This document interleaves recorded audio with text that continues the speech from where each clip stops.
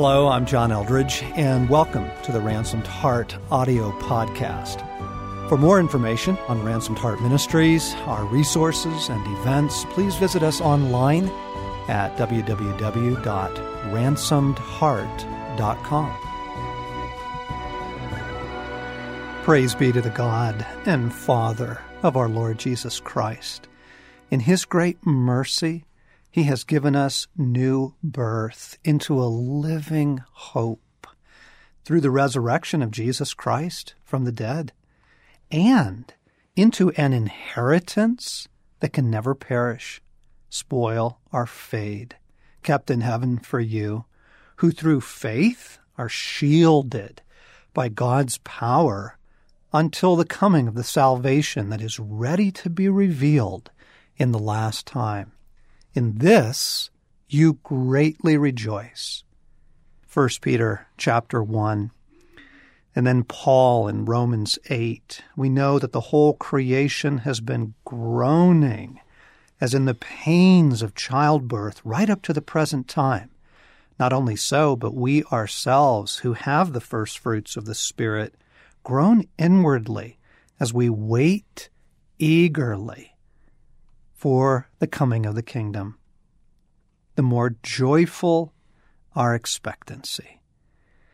Friends, welcome to the Ransomed Heart podcast, part 3 of a series that we're doing on the return of Jesus and just all the things that even that phrase evokes, the return of Christ. And Craig, as I remind our listeners of these passages about eager expectation and joyful anticipation and greatly rejoicing in this, like, what happened to that? Yeah. John, I think that would be another one of those things that has been lost or buried under fear or our attachments to the good things God has given us in this life. I mean,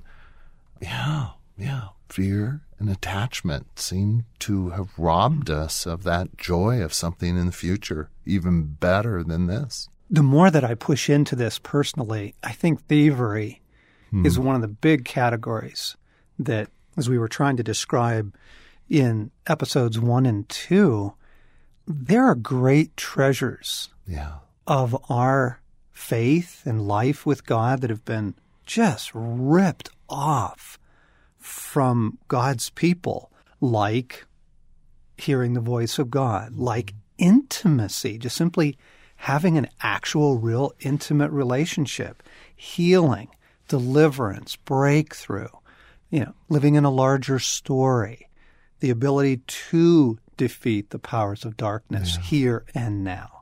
So many treasures that as you begin to recover them, wow, it's like you realize what treasures they are. Yes. I think this is another one. This sure seems missing. Yeah. MIA. Yeah. Doesn't it? Yes. Yes, this life is hard, incredibly hard. Yes, we go through such tough stuff, battle, warfare, things just as you say, John, aren't handed to us on a silver plate. And yet God has made provision and provided so much hope and joy and comfort and presence in this life.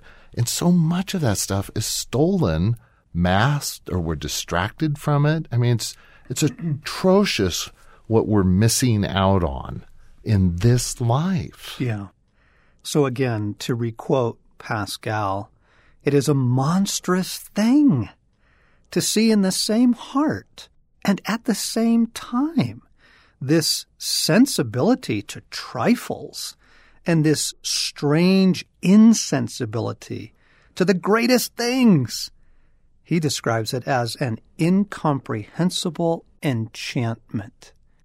And didn't you feel that last time as we were recording after we turned the mics off?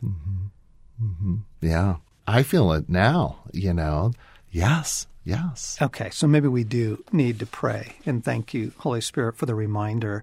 We pray what Paul prays in Ephesians chapter 1. God, break the spell. Yes. Break the spell.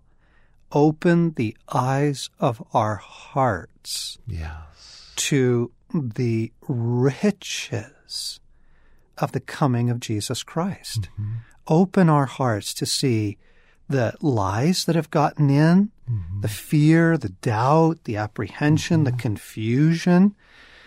And God, break the spell. Yes. Break this spell.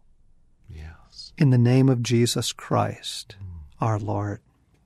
Amen. Amen. Pascal goes on to say, our imagination so powerfully magnifies time by continual reflection upon it, meaning pause, that precious little cabin in the woods that you can't wait to get back to with your grandchildren, or, meaning the hope of being at your daughter's wedding, or, just all those hopes and dreams of life. Good things. But here's what he's saying is that by continual reflection upon these things, our imagination so powerfully magnifies time and so diminishes the coming life of ours in the kingdom for lack of reflection that we make a nothing of eternity and an eternity of nothing. It's good. Wow. That seems to name whatever this spell, this enchantment, this haze, fog, veil might be another description of what's come over. I think a lot of really good people, like strong followers of Christ, not only your average Joe on the street who is utterly clueless, but even sincere lovers of God. Oh, yeah. John, I see, as we talked in our last session, I just see how anchored in this world I am. I long to see the kids grow up and have kids. And I've got a bucket list. I've got to get this stuff in before I die because this is the cream. Ding, ding, ding, ding, ding, ding, ding, ding, ding, ding, ding. Okay, home run, jackpot. Thank you for naming that. The bucket list. Yeah.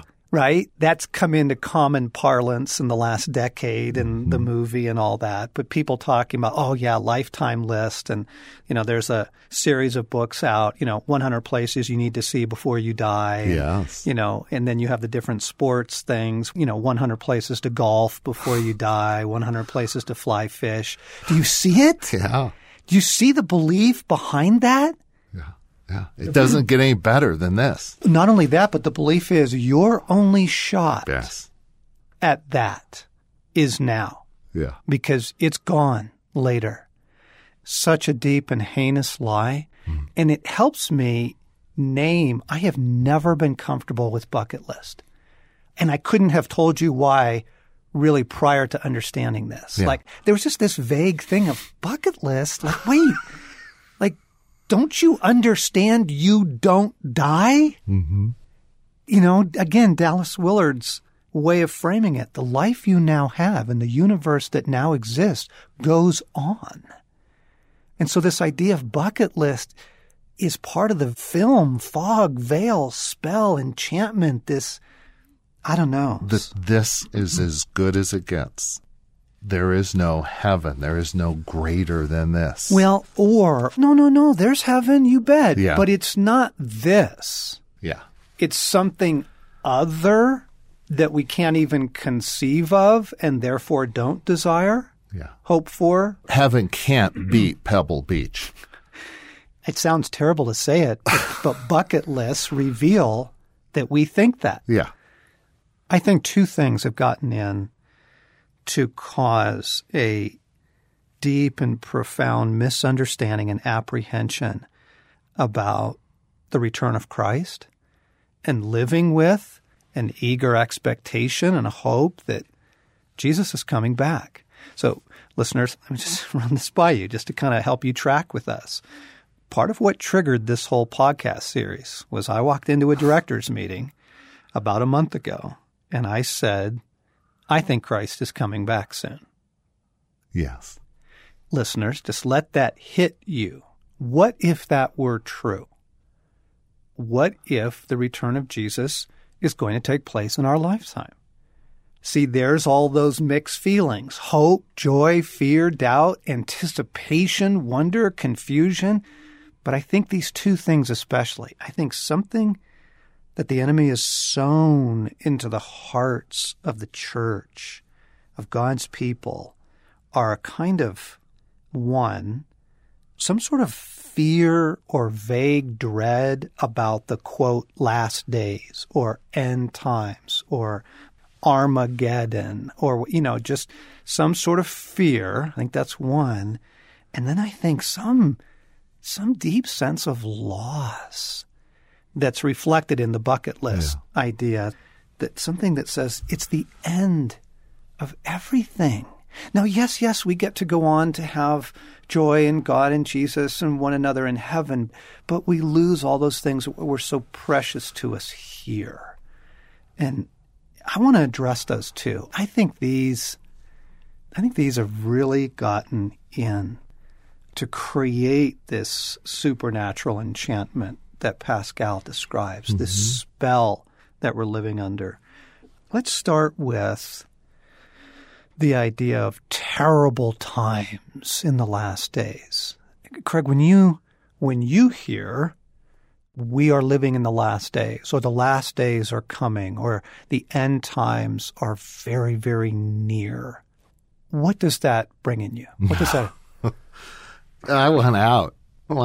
Are you kidding? The valley filled with blood up to the hips and Antichrist and what might be mandated and forced. I have some kind of mark on me and denying Christ, and scares the hell out of me.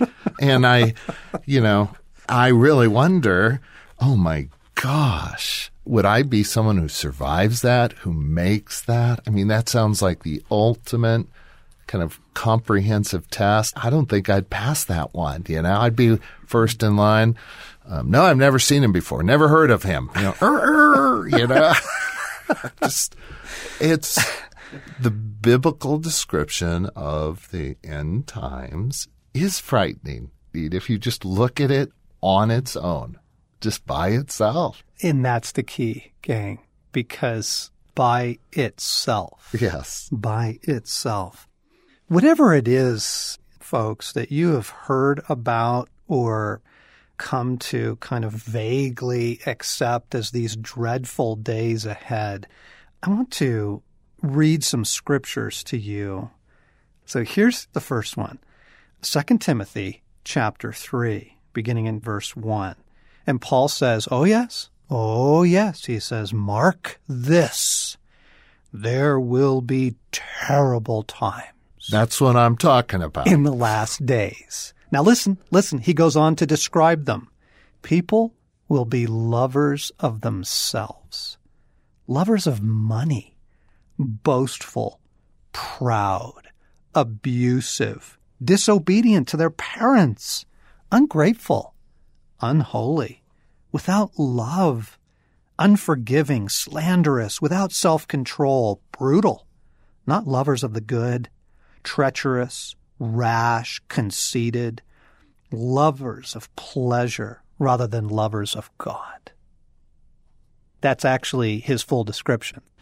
Those are the terrible times. Yeah. So can we just hang on a second, gang? Like, a lot of the stuff that's gotten in with some of our imagery comes out of the book of Revelation. But remember in Revelation chapter 12, it's describing Christmas. Yeah. And we have Christmas from an earthly side, away in a manger. And then you get Christmas from the heavenly side, and you get this giant red dragon and battle and the angels and the demons and all that going on. And yes, the dragon attempts to kill Jesus. Herod orders the execution of the young boys. Mm-hmm.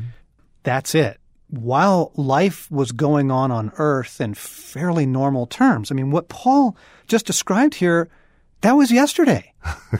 You understand, this isn't something bizarre, unique, over the top.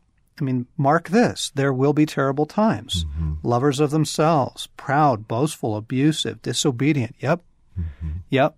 But it also disarms this vague thing of something, out of a nightmare, right? Now let me go on. Matthew 24. This is Jesus on the same subject. No one knows about the day or hour of his return, not even the angels in heaven, not even the Son, but only the Father. And then listen to his description. As it was in the days of Noah, so it will be at the coming of the Son of Man.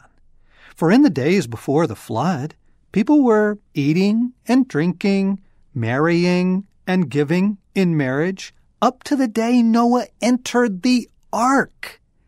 And they knew nothing about what would happen until the flood came and took them away. That is how it will be at the coming of the Son of Man. Okay, so Jesus is describing the last days. And how does Jesus describe them? Today? Yeah, normal life. Yeah. He says they had no idea. Yeah. They were just going on about their pagan business, I mean, the days before Noah were not good days in the sense that, God flooded the earth for a reason. But read the description of mankind before the flood, and it sounds like the evening news. Murder, treachery, adultery, rape, incest, all of it. Abuse, terrorism, greed. And Jesus is saying, actually marrying, giving in marriage, going out to dinner, having people over for dinner. Yeah. Okay, gang, do you hear this? I so badly want to disarm this vague dread fear thing. Jesus says, in the moments before my return, life is going to look an awful lot like life looks right now. Yeah.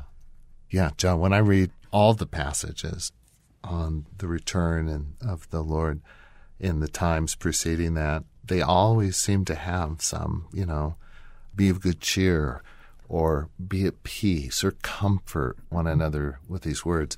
And it feels like an incongruence to me and probably others. There's this fear of what will unfold, and the fear blinds us to the very next sentence or phrase about there being peace in this and comfort and look forward to this. It's like that enchantment, that thing blinds us to the beauty and the hope of it. Oh, I think the enemy has literally brought in fear. I think he has literally sown fear and dread into this. But Jesus is saying, actually, gang, life is going to look exactly like your life looks right now. And then he goes on to describe, for as lightning that comes from the east is visible even in the west, so it will be at the coming of the Son of Man. Bam. Like rather quickly, like all at once, in not some long, protracted nightmare. Now, again, I don't want to diminish. The days before Noah were not pleasant days, but gang, the scriptural descriptions, watch the news. Nothing different, actually, according to Jesus, according to Paul. And listen to him again. Listen to Paul again in 1 Thessalonians 5. He says, now, brothers, about the times and the dates, we do not need to write you, for you know very well that the day of the Lord will come like a thief in the night. In other words, swiftly, suddenly, a great surprise, not as the denouement or the climax of this long, protracted, foreboding, whatever fear thing the enemy's tried to sow in you, okay, whatever your version is of this, okay? Because listen, Paul goes on to say, it will come like a thief in the night while people are saying peace and safety. Yeah. Okay, now, you cannot have a world crisis that is wreaking, everyone on the earth gets AIDS, cancer, and nuclear radiation at the same time. Your children, have boils and scars, and there's famine in the streets. Yeah. You can't have that and have everyone saying peace and safety. Right. You can't have that and have Jesus saying, oh, no, actually, it's marrying, giving in marriage, going out to dinner, having people over for dinner. Do you see how, radically disarming this is? This is so fascinating. 1 Corinthians 15, listen, I tell you a mystery. We will not all sleep, but we will all be changed in a flash, in the twinkling of an eye, at the last trumpet. For the trumpet will sound, the dead will be raised, and we will be changed. I mean, bam, boom. Jesus says, as lightning flashes from the east to the west. And what does the world feel like before that's about to happen? People are saying, peace and safety. Mm-hmm. Where's this coming of the Lord that you were talking about? You know, people are having one another over to dinner and going to weddings and that sort of thing, right? You don't have people going to weddings if there's some sort of nuclear holocaust happening, okay? So, like, disarming this dread, vague fear thing that the enemy has used in distorted scriptures. I mean, going back to Christmas, right? Christmas on the earth at the time of Christ. Now, granted, it was a hard time for the people of Israel. It was a hard time for lovers of God and Roman government and persecution and tyranny and oppression. Okay? But again, you just need to remember Christmas took place in a world very much like the world we have today. Yeah. So, John, a whole lot of this you're speaking right to me on, as well as our listeners. So, how do we dismantle that fear? I mean, this specific fear. I think we have to break agreements with it. First, I think we need to recognize, wow, yeah, you know what? I think some kind of vague dread or something has gotten in. What? Mm-hmm. Jesus, forgive me. What's with this apprehension? Mm-hmm. And then I think it would be really helpful for our dear listeners to go back and read Matthew 24, verse 36, about, the description from there, what Jesus is talking about the days of Noah. Read 1 Timothy chapter 3 with Paul saying, look, you want to know what the terrible times look like? It looks like people being lovers of themselves. Mm-hmm. You're like, oh, wait, hold on. I thought there was going to be, huge Balrogs running through the neighborhood. And, okay, read these scriptures. Read 1 Thessalonians chapter 5, right? Like a thief in the night, while people are saying peace and safety.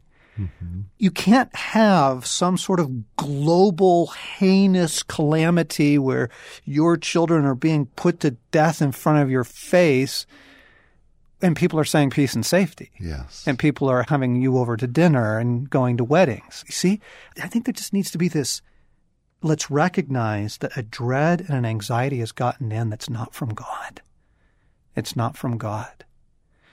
Now, one more thing that will help here. Pause. I think dread and anxiety are the very perfect reactions of the unbeliever. The unbeliever is supposed to fear the day of the Lord. Mm-hmm. You betcha. And I think that's where the enemy's twisted all of this. The unbeliever doesn't fear it, and the believer does. Right? But oh yes. When Scripture talks about, the coming of a great and terrible day of the Lord, he's talking about it to unbelievers. That, you had your chance. I mean, there is a day of reckoning coming. And the fear of God is the first turning to God. Like, it's not as good as loving the Lord with all your heart, soul, mind, and strength, but it's better than nothing.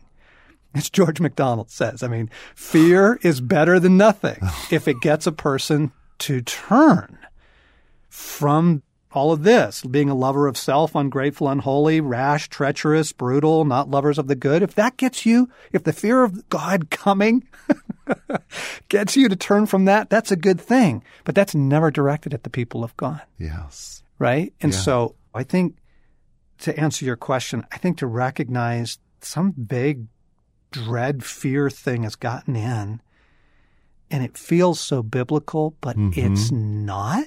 Mm-hmm. Twinkling of an eye, thief in the night, like lightning, bam. And in the moments before that, going out to dinner, peace and safety. And then I think probably to pray against it, break agreements with it, like just reject this dread that the enemy has pretty successfully sown into the people of God. Listeners, what you're hearing right now in my silence is kind of a stunned awareness of how much actually I've bought into that whole fear thing. And he's preaching to the choir. So what do I do, John? Let's pray. Honestly, let's pray, because it really is a supernatural, heinous spell that's been cast. Father, forgive us for allowing fear and dread in. Yes. The scriptures say there is no fear in love. There's no fear in your love, God. That the coming of Jesus is great news for the believer. And so we, right now, whether your emotions are here yet or not, we break agreements with the fear and the dread of the last days. We break agreements with the fear and the dread that's gotten in with associations about hearing Jesus is coming back. The return of the Lord is near. We are in the last days. Whatever the dread and this vague anxiety that's gotten in, we renounce it. Yes. We break agreements with it. Christ. Gang, this is a spiritual battle you're fighting right now. This isn't reason.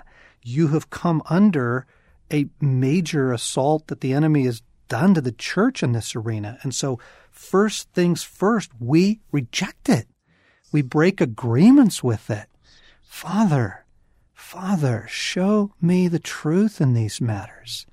I renounce the fear and dread that I have allowed to get in to my understanding of the end and of the return of Christ and whatever the last days look or feel like. Father, I reject the fear in the name of Jesus Christ. We banish it, renounce it, strip this from me. Remove this from my heart and my mind. Restore to me a true perspective. Restore to me twinkling of an eye. Restore to me like a thief in the night. Restore to me while people are going out to dinner and having one another over, going to wedding receptions while people are saying peace and safety. Restore to me your description, Jesus, of these days. And take away the fear. I renounce the fear. We renounce it in the name of our Lord Jesus Christ, and we ask you to replace it with your Holy Spirit of love and joy and assurance in the name of the Lord Jesus Christ. Pause. Okay, so I'm sitting here, and Jesus was showing me where that fear came in.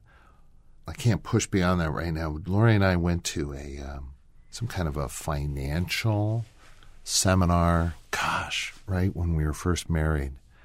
And this guy, that's where the fear was induced. This would have been 1977, where, gun turret, get a place in the mountains, have 7 years of food. And I realized, it was during that conference, that guy was just spewing fear, apocalyptic ending. Yep. You have to be prepared. Don't have currency, have gold, have silver. Yep. And that's where I made all those agreements with fear. Wow. That just right now I'm saying that's when it was induced. And so as I'm sitting here, I'm just breaking those agreements. Do it. I'm with you. Yeah. Lord, I thank you. Thank you for the grace and the mercy to show me the fears specifically about the end times came into my heart, and the agreements I made that this is going to go down bad and that this was going to exercise me, Lori, our children, beyond our ability to endure or face, and that it was a certain misery and horrible and horrific affair. And I break the agreements I made with fear in the name of Jesus Christ. And I banish them from my heart, my head, my interpretation of the world events of Christ and Scripture. And I say no to fear. And in the name of Christ, I pray you would cleanse me from those agreements, that sin, that violation, in the name of Jesus Christ. We agree. We agree, and all of us listening agree in our own hearts that God, show us where the fear got in. Yeah. We renounce it now. God is not a God of fear. Yeah. And Scripture says we have not been given a spirit of fear. Yes. Fear is never from God. We renounce it. We break agreements with it. We banish it. All of it. And we invite your love and your spirit of truth to come in its place. Amen. In Jesus' name. Yeah. Amen. Now, Craig and gang, I understand. I think there's a related piece here that's going to help us even more with this dread, and it has to do with loss and the kind of the companion. This is sort of a two-sided thing here that the enemy's brought in, dread and loss. And so I think as we tackle that loss piece, a whole lot more of this clarity is going to come as well and help your heart be even more free from dread or apprehension. So what we wanted to tackle today was this misconception of terrible times. That, yes, I'm not denying that there are sober descriptions of the last days in the Scriptures. I'm simply pointing out to you that those actually sound very much like the evening news. Mm-hmm. And I'm also trying to bring into that, but the Scripture also says, and you have to keep the two together. You can't just hold on to whatever these kind of apocalyptic things are. And by the way, can we remember that the book of Revelation is apocalyptic, and much of the description in there is allegory, analogy, or taking place in the heavens? I mean, what the people on earth saw was the baby in the manger. Nobody saw the red dragon, but it was going on. Right. Okay, so whatever you've locked onto by way of imagery and Armageddon and all of that, you also have to accept, it was like the days of Noah. Going to marriages, weddings, having one over for dinner. Paul says, no, actually it's like a thief in the night while everyone is thinking peace and safety. All is well. Okay, so there you have it. Twinkling of an eye. Yes. Okay, like a flash of lightning. Okay. In what looks like life as it is today, which is painful, you betcha, and wars and famine and all that's going on, but not really much different than life looks today. Yes. You've been listening to the Ransomed Heart podcast with John Eldredge, Craig McConnell, part 3 in a series on the return of Jesus. And what we think about that, some unspoken assumptions people hold, and most importantly, the fear and loss thing that's gotten into what was supposed to be this enormous gift to sustain our hearts. And I hope you've enjoyed this. We're going to pick it up next time by dismantling this idea of loss. Whoa, that was good. I'm sitting here. That was huge. Yeah. Jeez.